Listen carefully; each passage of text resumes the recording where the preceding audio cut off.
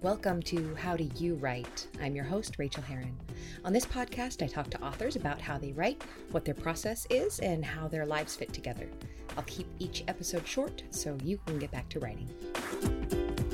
Well, hello, writers. Welcome to episode number 375 of How Do You Write? I'm Rachel Herron, and I'm so thrilled that you are here today with Edward Giordano. We're returning to the show. You're going to love this chat that we have together about celebrating every shot and AI and how do we plan? How do we move forward?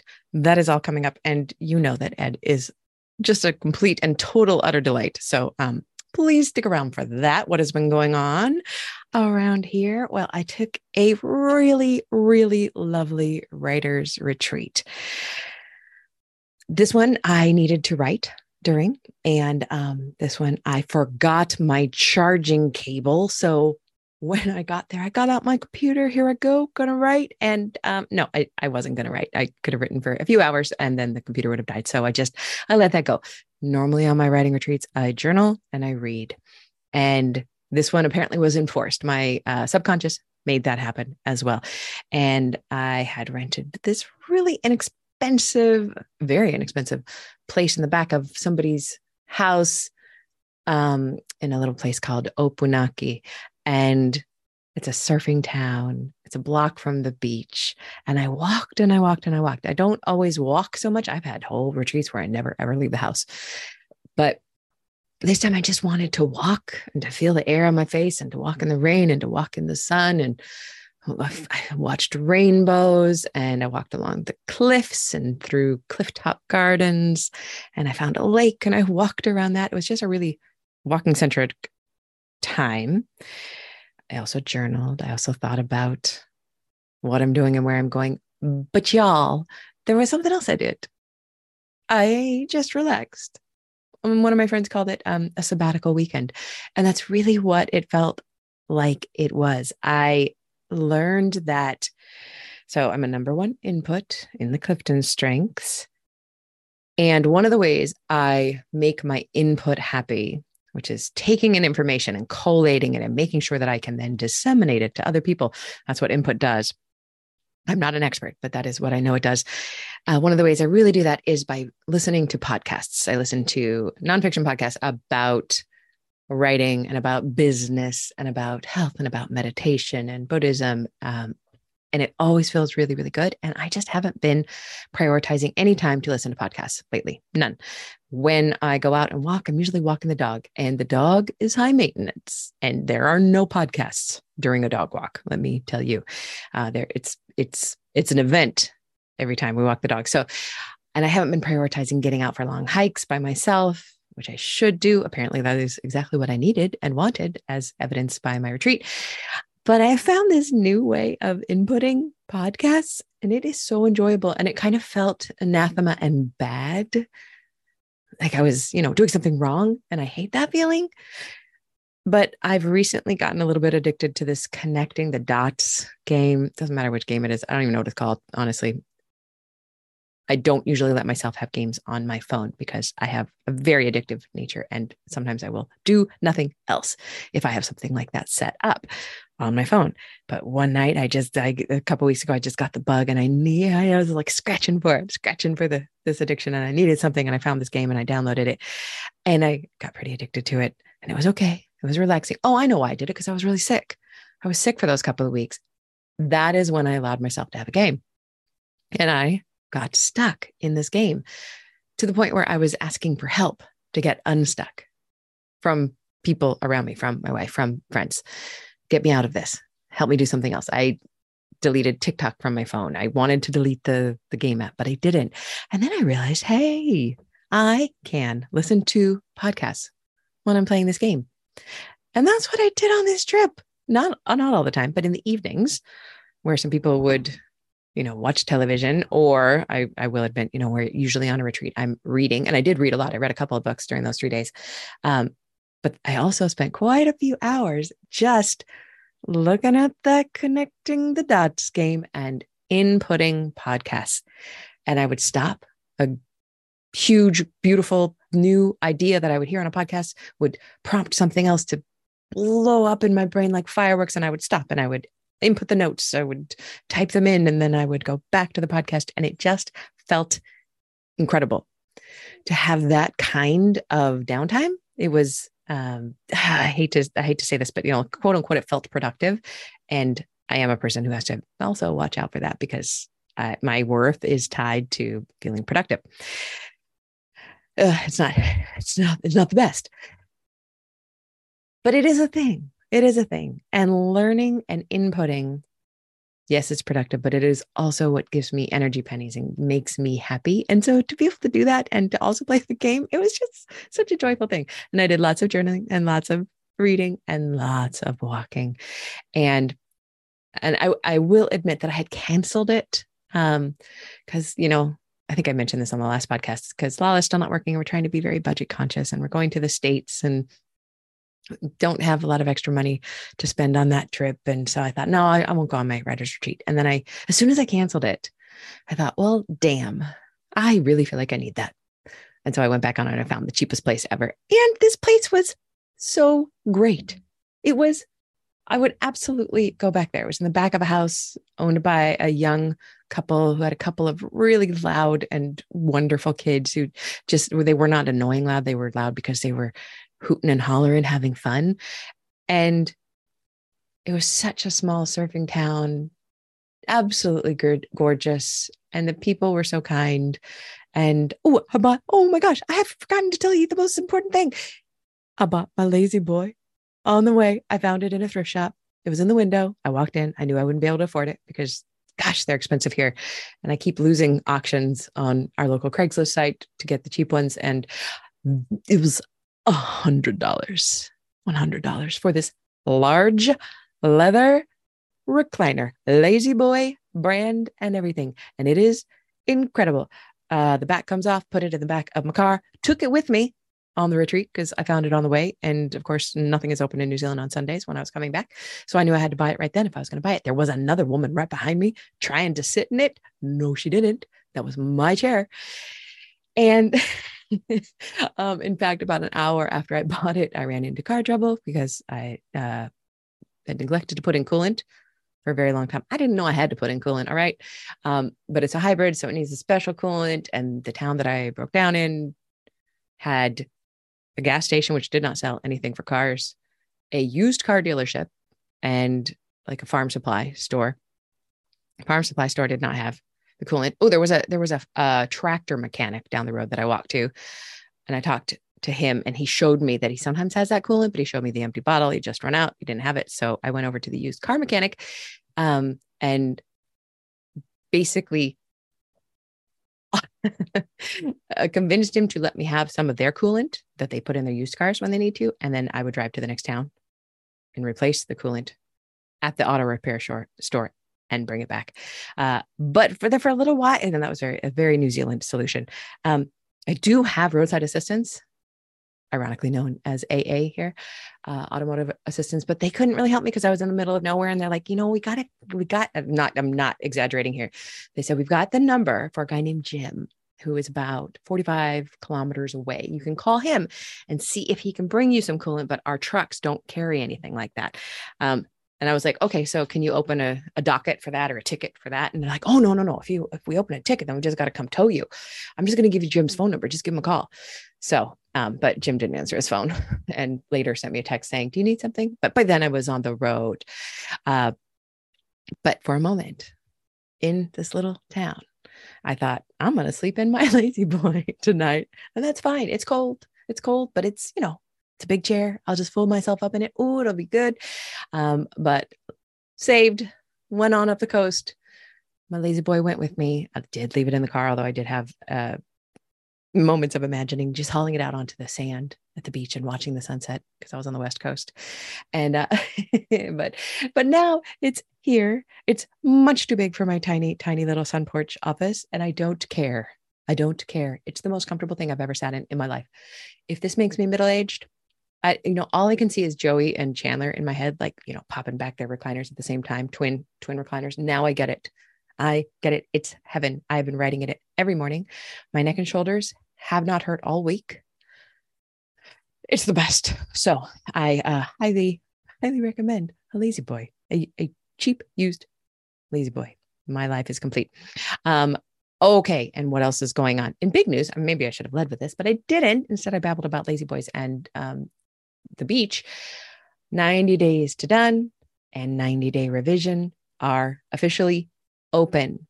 You know that these don't open very often and they don't stay open for very long because they always sell out.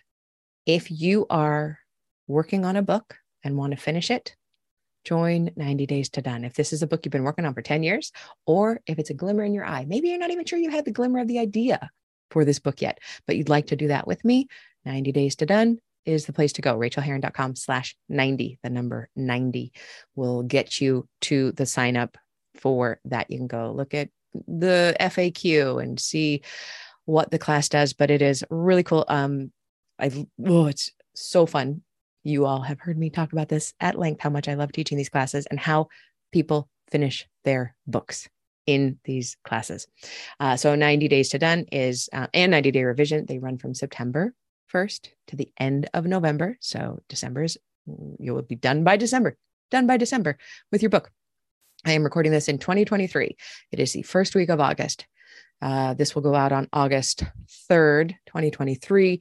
So if you're interested in 90 Days to Done, again, go to RachelHerron.com/90. If you're interested in 90-day revision, run to RachelHerron.com/revision to take a look at that and sign up, because that's the one that basically slams shut almost as soon as it's opened. That is my favorite class to teach of all. It's hard. It's no joke, but it's incredible. If you have a book that is 85% or more done in a first draft or second draft, third draft, or whatever you have done, and you don't feel confident in what you've done with your book, please join 90-day revision. In both of these classes, I hold your hand as you move through your book. I am your biggest cheerleader. And not only that, these classes always come together into beautiful, gorgeous communities, and your peers will also be helping you to do this work. It is not a critique group. You will not be reading other people's work. You don't have time to read other people's work. You've got a life. You might have kids. You got a job, and you're writing a book or you're revising a book. There is no looking at other people's work, because these are too early of a draft to look at other people's work anyway. But all the questions are answered over on my website. So please run over there.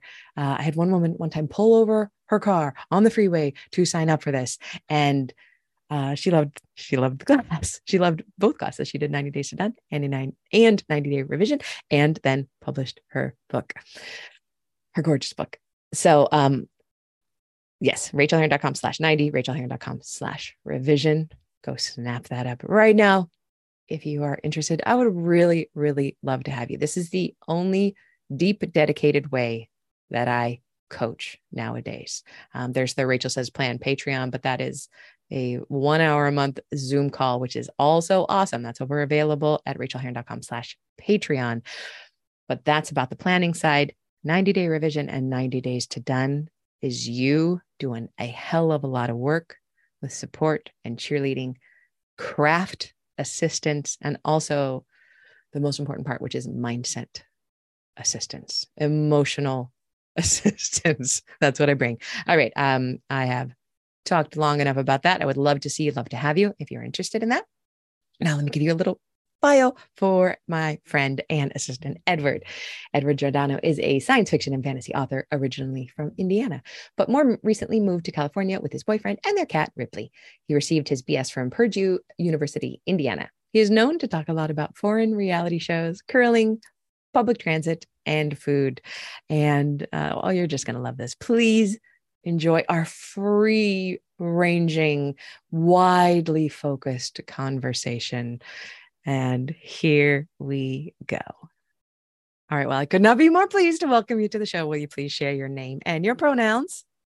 Hey, I'm Edward Giordano. My pronouns are he, him, his, and I'm from Oakland, California, I guess. Yay! Now. Yeah.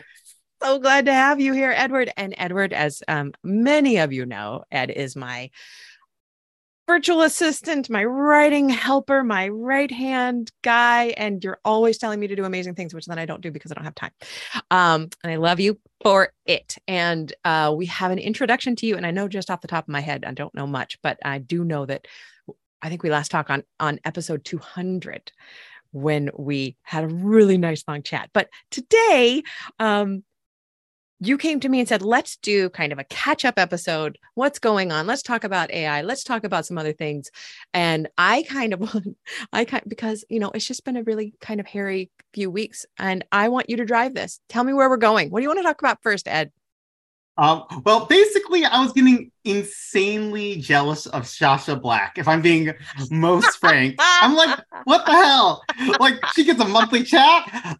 I mean, I'm WhatsApping you consistently, not constantly, consistently. That's hilarious. But I was getting a little jealous of Sasha, but at the same time, I do love your chat. So do I hang out with Sasha once a year when I visit the United States? No, I do not. I only do that with you, and I don't do that with a lot of my friends, in fact. Fairness. We already have plans for dinner when I am there. We do. I'm very excited for that. The thing I have like a bunch of things I want to talk about, but something that popped up on maybe TikTok and or Instagram or Facebook or one of those was, I'd love to ask you a question, and I love the audience to also play along with this question. What do you think everyone can do? So I'm gonna give you a moment to answer that question for yourself, including Rachel. And okay, do you have something that comes to mind? I have an instant answer. Everyone can be creative. Everyone. This is an argument that I have with people regularly. I just had it like 2 weeks ago when somebody was insisting to me that he was not creative and he was a doctor. And I was like, you have to be creative to be a doctor. You are thinking outside the box. You are moving things. And I was like, no, and I'm not an artist. I'm not a painter. I'm like, but you could be. I believe everyone can be creative. Is that where you were going with that question? Well, to that doctor, he's definitely problem solving all the time. So of course he's creative, obviously. Exactly. Yeah. But where I was going with that question was, how you answer that question is what secretly you're really great at. Oh, I feel weird about that. Let's see. Secretly, I'm really great. I know that I'm great at being creative, but I do really believe that everyone else is creative. But anyway, what do you answer that question with?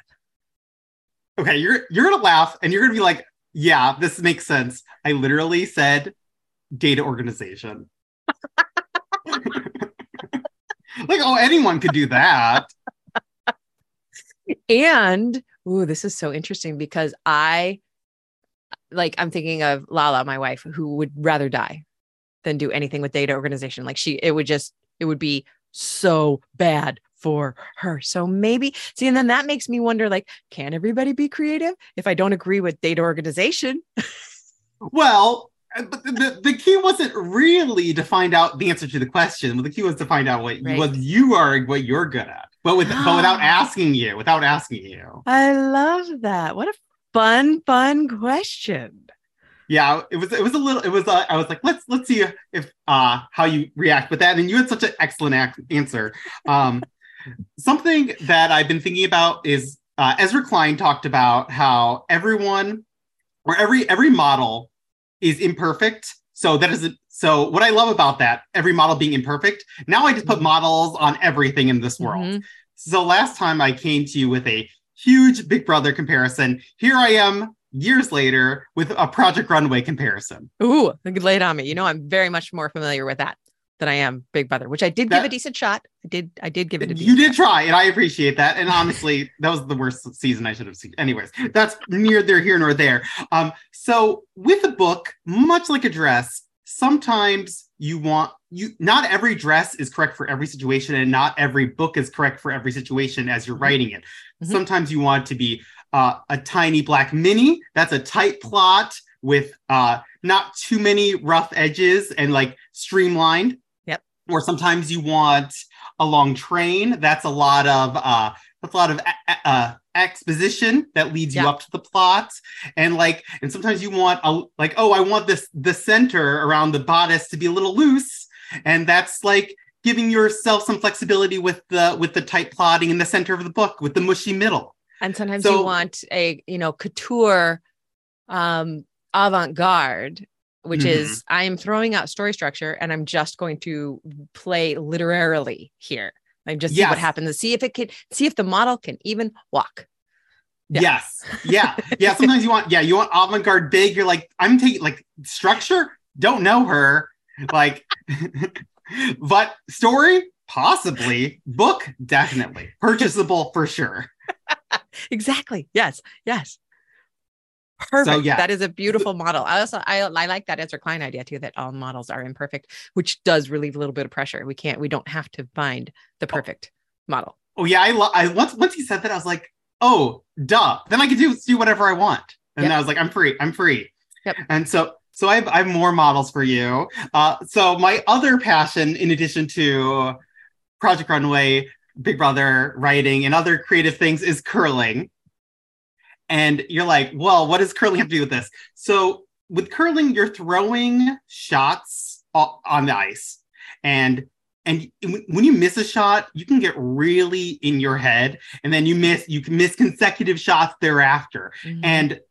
And what I realize is, and like what people do, sports perfect. So they've been hiring sports psychologists at the Olympic level for curling, and then what they've been telling these players to do is just celebrate every shot, regardless of the result. Ooh, I So love people, that. so they throw a shot, they miss completely, and they're high-fiving because they know if they get down about that shot, then their second shot, their third shot, their fourth shot, their fifth, like it'll just be a cascading domino of not being successful. And like, what good does that do you? So that I've been sort of thinking about this with writing. Like, so I write a shitty, or what? We can swear on this. Yeah, we can. Yeah, I write a shitty sentence in my draft, and then I'm like, well, I shouldn't be dwelling on that sentence because I have the chance with the next sentence to kill it. And it shouldn't depend on my last sentence if this next sentence is good. And indeed, you can't write that next sentence without having shown up for the last shitty sentence. Mm-hmm. And therefore you must celebrate it. Like it's getting you from there to the next place where you will kill it. Mm-hmm.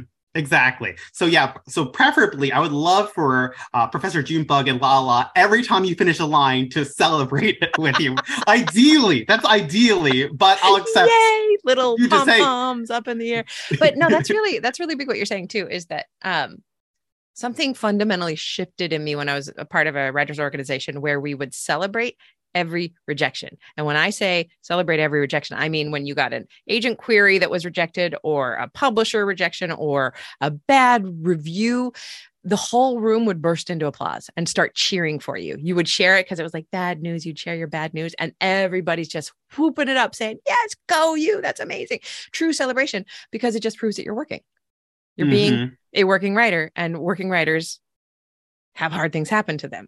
But taking that to the micro level of trying to do that on the page while you are writing crappy sentences, celebrating the terrible paragraphs and the plots that you just don't know how to hang together yet, but you'll learn it. That's beautiful. I love that.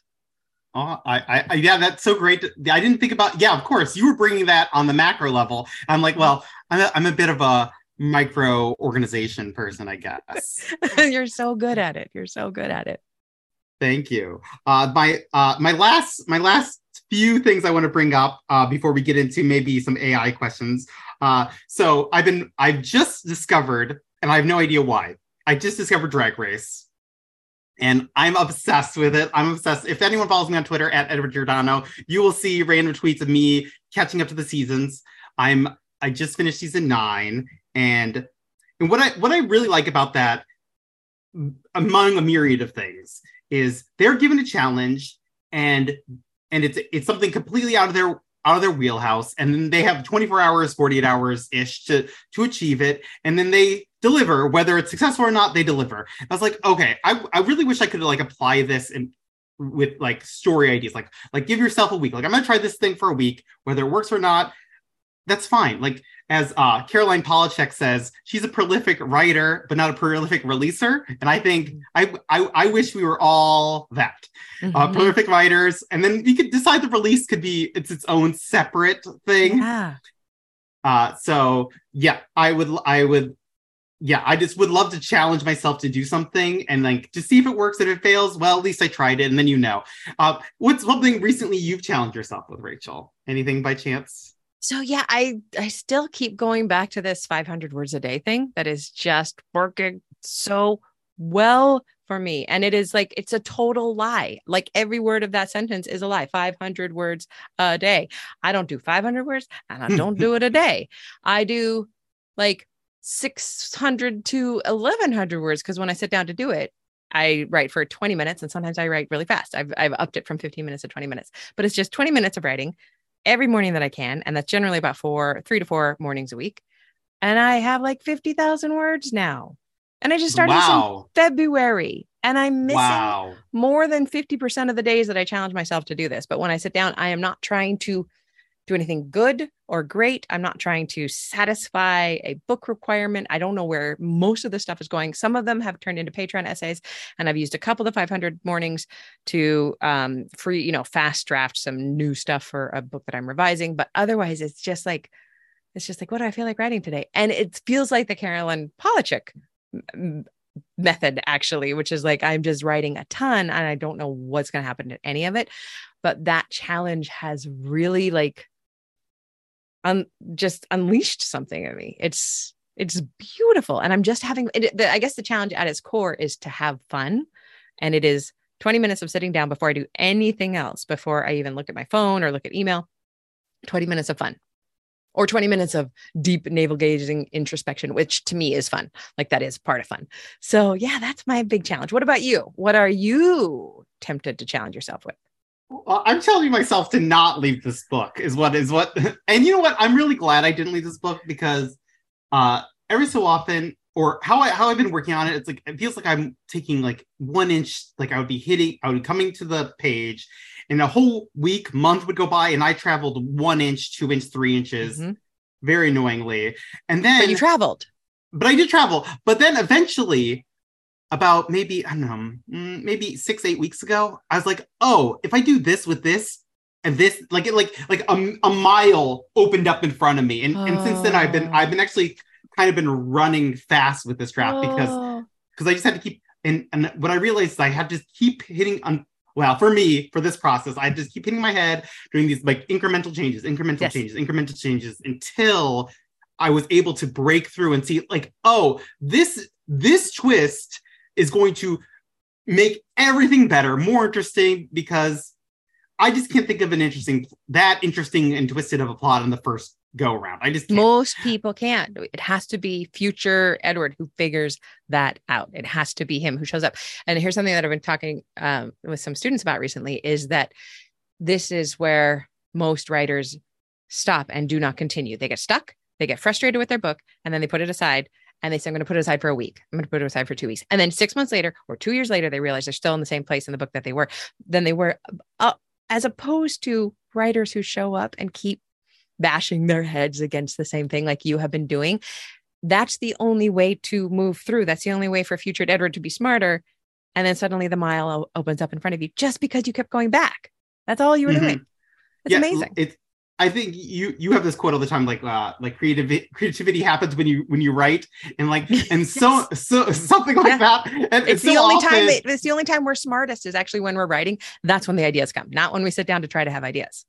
Yes. Yeah. So often nothing was happening. I'm like, this is dumb. But eventually, I'm like, well, that's less dumb. So that's all you need. That's all you need. Less dumb. A little bit of less dumb. Yes. Amen. There's one piece of advice that RuPaul gave Trixie Mattel in season 7. And this was so she was eliminated early in season 7, spoilers for a season that happened a long time ago. And then there was a return challenge. And in that return challenge, Trixie's like, oh, I'm a comedy queen. And then Ru said, well, if you're a comedy queen, you should use every moment you can to be funny. And then I saw the light bulb turn on her head, and now she's like one of the biggest stars on the planet. An icon, yeah. I was like, that piece of advice was worth its weight in gold and platinum and zirconium, everything. And I'm going to I've been turning that advice and giving it to myself. You are creative. Every moment you have on stage, on the page, in the scene, at the sentence is a chance for you to prove you're creative. Oh, that's beautiful.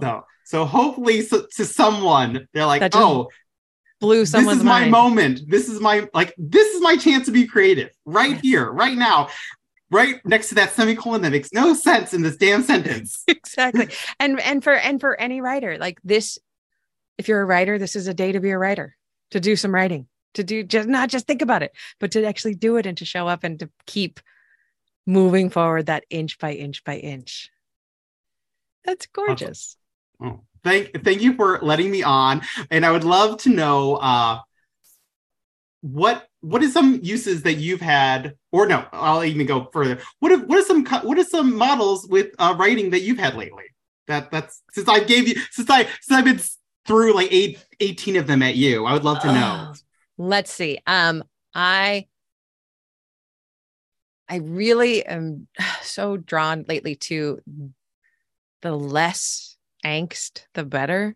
And I'm thinking particularly about dog training, because everything comes down to dog training around here right now, because we have the reactive Professor Junebug, who is, she can't help it. She's just an anxious little girl. And we went to see the vet 2 weeks ago, and, just to make sure everything was okay with her physically. And the vet was like, do you see how you're responding to her? Every time, she looks at you, she's trying to get your attention, and you're trying to fix things. Like, are you okay? You're touching her. You're giving her a treat. She's like, just ignore her. She's a dog. And not in like the alpha debunked method, but she was like, your dog doesn't need that much attention. And I really feel like my writing doesn't need that that much attention, as much as I feel like I have to give it. And it goes back to that 500 words a day, or whatever it is, or whatever I'm showing up for. Like, then this morning I did my 500 words a day, which turned into 600 something. And then I sat down to do my real work of the day, which was some revision. And I just didn't give it that much angst. I just showed up. And I worked for a couple 45-minute sessions. And instead of trying to extrapolate how I felt about that session to the rest of the book and what it meant, I'm not trying not to pay it that much attention. It just is. There's that. Can I share the quote that we just used in Rachel Says Right? It was an excellent quote. So please. It's so good. And I think it's completely applicable to this. Maybe that's why I responded so strongly to it. It's from Elizabeth Gilbert, who says, creativity itself doesn't care at all about results. The only thing it craves is the process. Learn to love the process and let whatever happens next happen without fussing too much about it. Work like a monk or a mule or some other representative metaphor for diligence. Love the work. Destiny will do what it wants with you regardless. So it's about learning to love the process and not be fussing, not be precious. Just show up and work like a monk. A monk is not going to get up. I just have these romantic ideas in my head about monks, but a monk is just going to till the soil and not get personally aggrieved if the worms eat the lettuce. So let's just plant some more lettuce. It's really not personal. The worms aren't out to get me. So just showing up. I think that's my model right now, is showing up with as little fuss and angst as possible. And maybe the internal reactivity will calm a little bit. How's that for a model? That's great. That's great. And I what I like about that is, I fuss so much about I should be on X thing by Z date, and all that is totally not going to happen.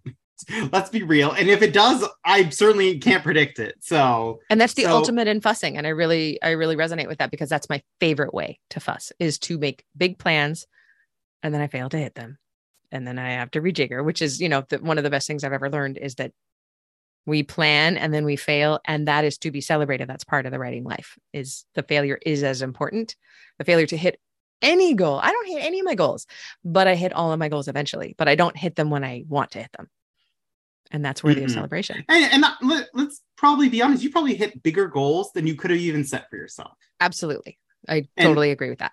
So it's almost like setting and strictly keeping to a goal is potentially holding you back from bigger things. Yeah. And if we look at it with the whole, universal kind of spiritual lens, like who am I to even think I know what I should be doing?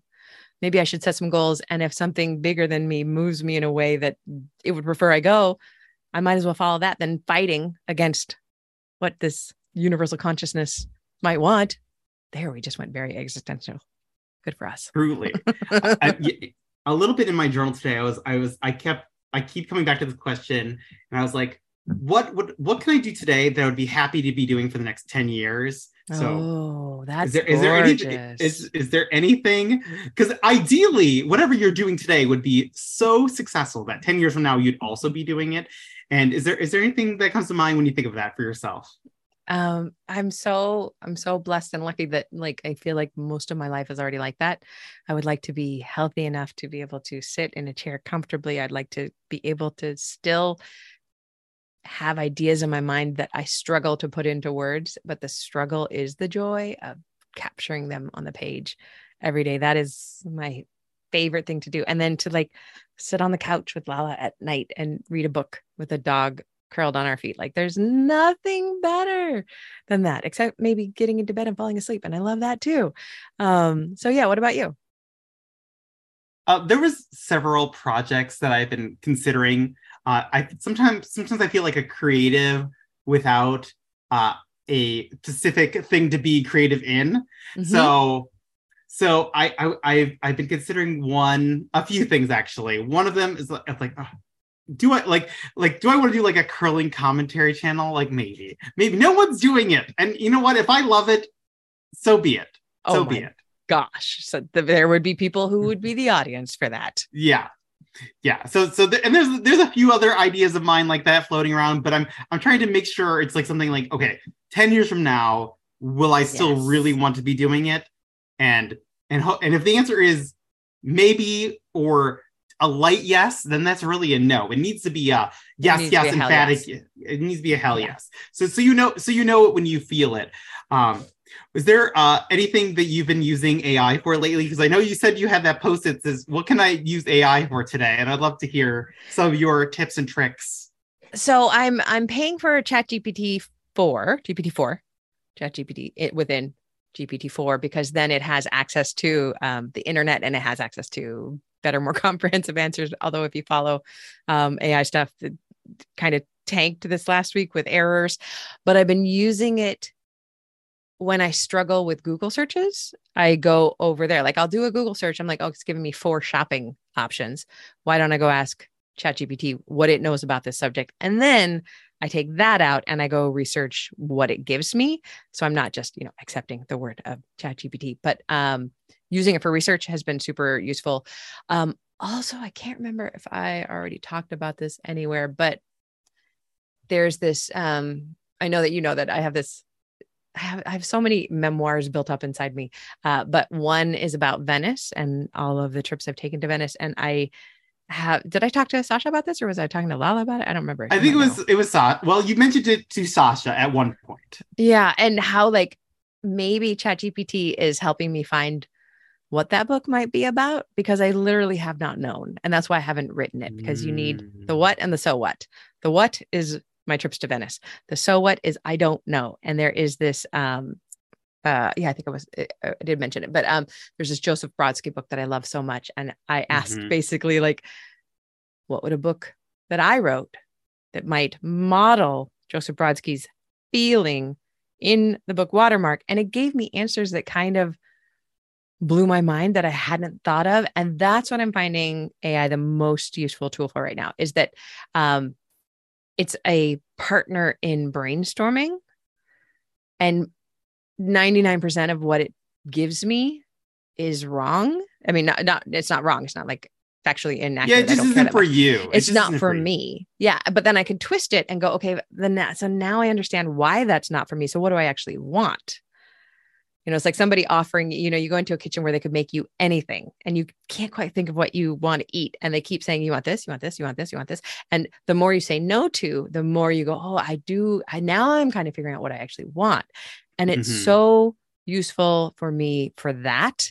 I've been playing with titles for it because I'm really battling some titles. I'm still trying to figure out a title for the New Zealanders, which isn't the New Zealanders. I love the New Zealanders. It's I know, but you know where New Zealand is. No, and but most people don't. Okay.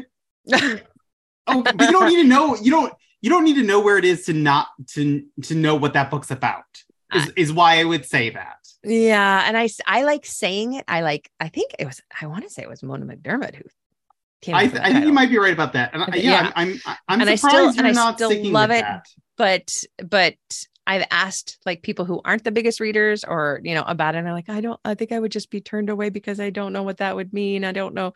Is that off the coast of Africa? I don't know where that is, so whereas I want it to be a little bit more inclusive of this book is about breaking out of feeling trapped and finding home.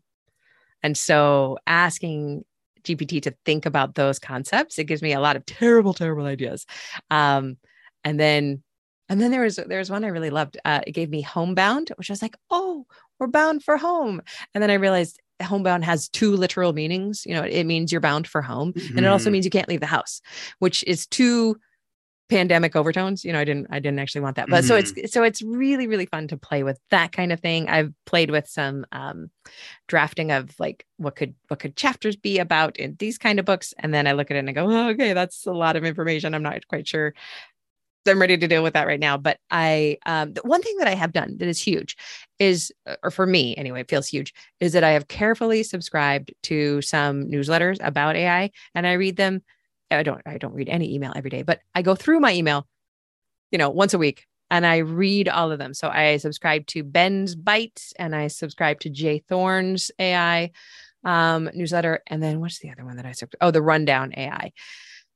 And so looking at all those every day or every few days has taken a lot of the fear away, and it's given me a lot more excitement. And it makes me feel like I don't, I probably know a fraction of 1% of what AI is doing out there. But I know so much more than I did 3 months ago when I was curious, or maybe 6 months ago when I was curious, but scared. Now I'm just like, oh, what's going to happen today? Oh, did you see what the United States government said to Google today about AI? That kind of thing is fascinating to me. So those have been my big steps forward. I also took Joanna Penn's AI course, which I haven't quite finished yet because I just don't have time to do anything. But I got about halfway through. She did this hands-on, like live, let me show you how I use AI for writing. And it was awesome. And I can't wait to finish that course too. That's awesome. What about you? What have you been using it for? My first thought while you were talking, I was like, okay, this isn't a great title, but I feel like you need to say it just in case.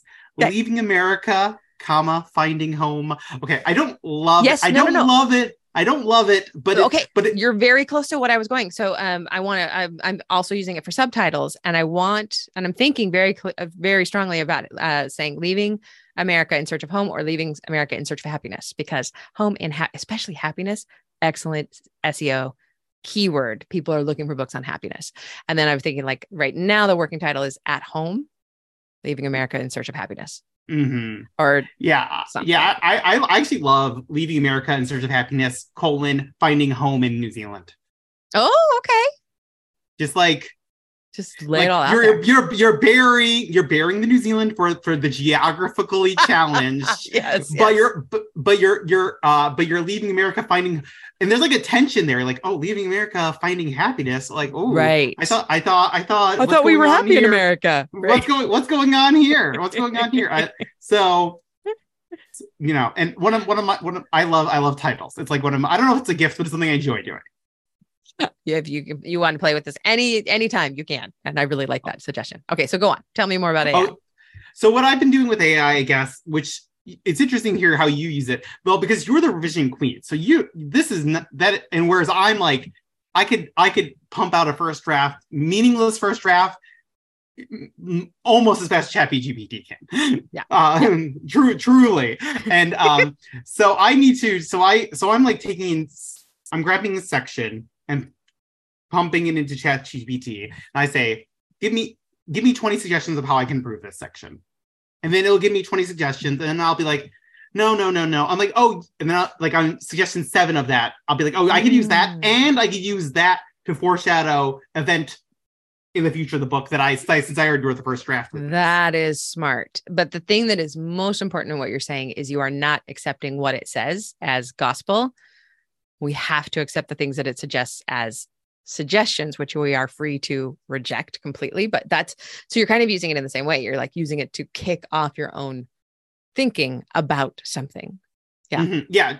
ChatGPT is like a friend that's smart with scripts, but has absolutely no time to read your entire manuscript.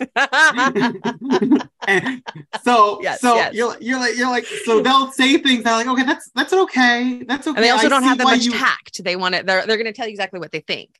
Yeah. Which is good. Yeah. They don't have time for that. The slightly funny thing I like to do sometimes when I'm feeling down, I like to throw in like a paragraph or a chapter. I'm like, tell me a bunch of things that's great writing about this section. That is a great thing to do.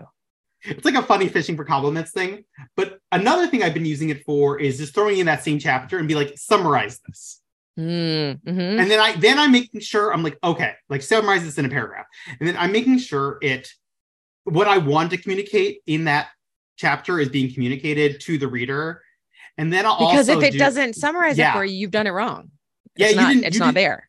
It's not there. You think it's there. You in your heart, you're like, oh, yeah, I totally shifted the protagonist's emotions from here to here, but it wasn't enough. It wasn't enough. What a great creative use for that. Also, I want to go back really quickly to the fishing for compliments. I think that is so important. And if you can ask a computer that is pretty good at this stuff, it can identify strengths. And if it can identify your strengths and you can hear them, because I truly believe that we grow from praise. We also grow from criticism from people who we trust, in the professional industry, and maybe someday ChatGPT, but we really also grow from somebody who is professional, who we trust, saying, you're really good at dialogue. Because you know what that does? That makes you better at dialogue. Because you're like, Rachel said I was good at dialogue. Let me show her how good this is. And we just get better and better by the way we're praised. So that is such a great use of it. I love that. Oh, awesome. And then what's something else I could I do have this thing where I'm not good at sentence variety. I'll turn out a perfectly acceptable sentence, and I realize that's like a higher level author thing. Do you Chat or Rachel GPT, do you have any advice on how one would improve their sentence variety, or is it just something you just get better at with time? No, I think it is something that you can actually think about. It is this idea of sentence variation is something that is hard to bring into our everyday writing, because we write the way we write. And so it's kind of like that post-it that I have that says, how can I use AI today? That could be a pass through a manuscript. I would make it a late pass. Like it's the scene already deserves to be there. It's already doing everything it needs to do plot wise and character wise, but then it could be a sentence variation pass if you know that you're not that strong in it. And then what that would be is like, look at any paragraph and say, if it's a 6-sentence paragraph, do I have one short sentence? And do I have one complex sentence?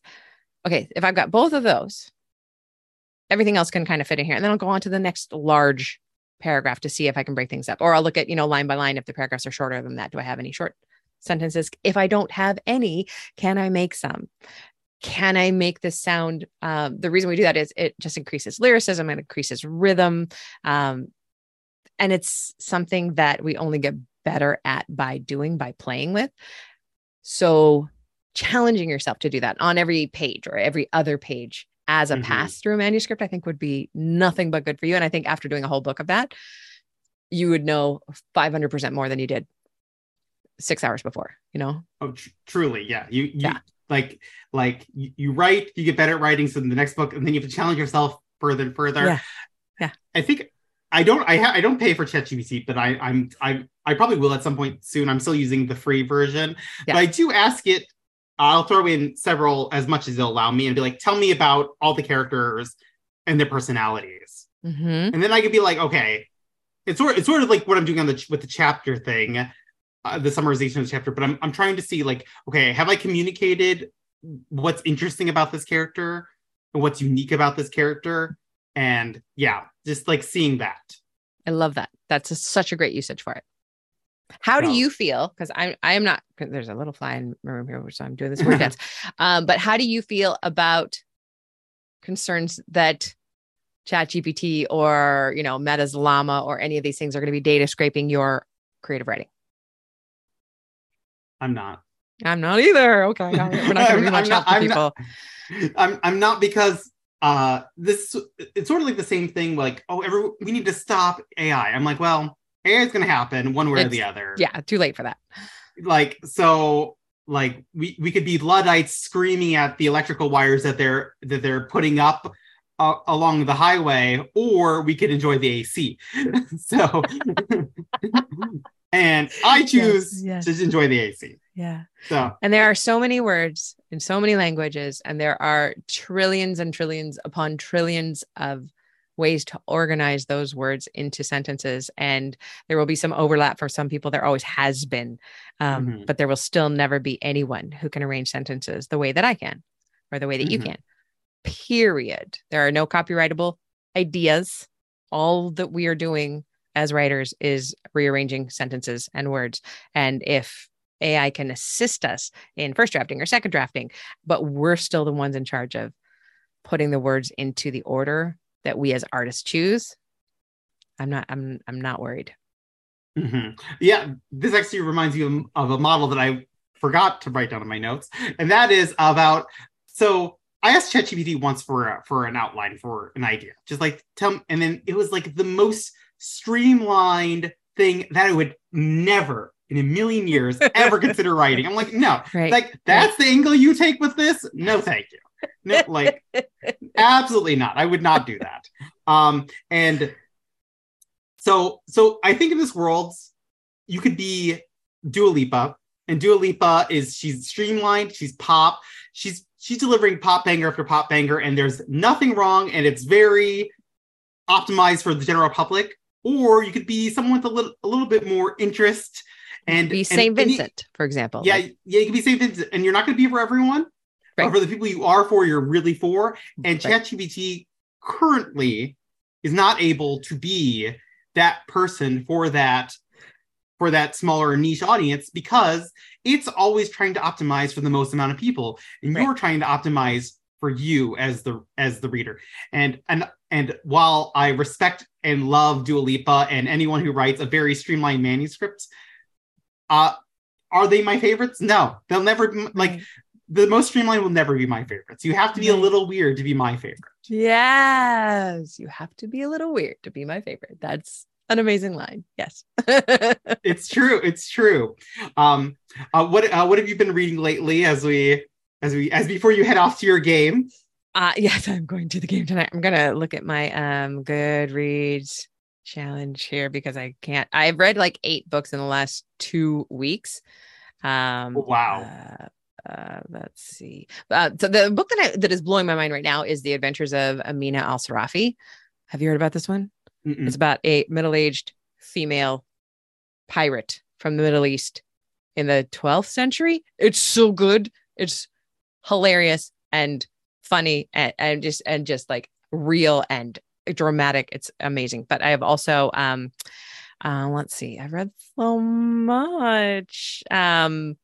Probably my other favorite thing that I have read recently was Mansfield and Me, which is a graphic memoir written by a Wellingtonian who is talking about her relationship with Catherine Mansfield, growing up here and being a writer and going away and coming back, and their kind of parallel lives. And I just thought it was a really beautiful graphic memoir, and I want her on the show someday. If I ever clear out the backlog of interviews and get them out there, then I can invite somebody else on. What about you?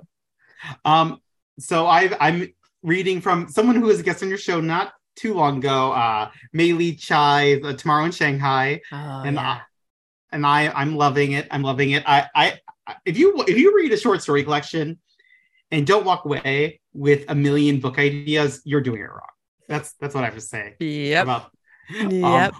Do you have a favorite short story collection by an author that you like? Oh, you love that one. Anything by Andre Dubus the first or Alice Munro will, like, any of their short story collections, I think, are masterpieces to the point where, like, when I read them, I'm like, no, I'm never writing again. Never, ever going to pick up a pencil. They're too good. They're so good. And I also really enjoy that feeling too, of just wanting to die or cry because what they're doing. Yeah. I mean, Alice does, I think she said she fills up like 10 to 12 notebooks per book. Like she really I pushes believe it. that. I believe that. And I'm like, well, I don't know. I don't know if that's for me. Not yet. Maybe one day when people are like waiting with bated breath for my products, but we're not there yet. They're waiting. They are waiting. They are looking forward. Oh, thank you for doing this with me, Ed. I really appreciate it. And I'm sorry that it made you feel like you had to compete with Sasha. No, I didn't. I didn't feel like I was competing with Sasha. I was just getting jealous of Sasha. I was like, oh, she gets all these fun chats. Why don't I get some fun chats? So I was like, okay, well, let's make it count. I will tell you, you could have led with that rather than saying, Rachel, you want to talk about AI sometime? I'm like, no, I do not want to do a whole show about AI because I am not an expert. But if you said I'm jealous of Sasha, I'm like, oh, we'll do it next week. Of course. Noted. I'll keep that in mind. Appeal to my emotions. Yes. Truly. Well, have a great night. And thank you so much for letting me come on the show. And thanks to all the listeners for listening. You are the best. Thank you, Edward. Thanks so much for joining me on this episode of How Do You Write? You can reach me on Twitter, Rachel Heron, or at my website, rachelheron.com. You can also support me on Patreon and get essays on living your creative life for as little as $1 an essay at patreon.com/Rachel, spelled Rachael. And do sign up for my free weekly newsletter of encouragement to writers at rachelheron.com/write. Now go to your desk and create your own process. Get to writing, my friends.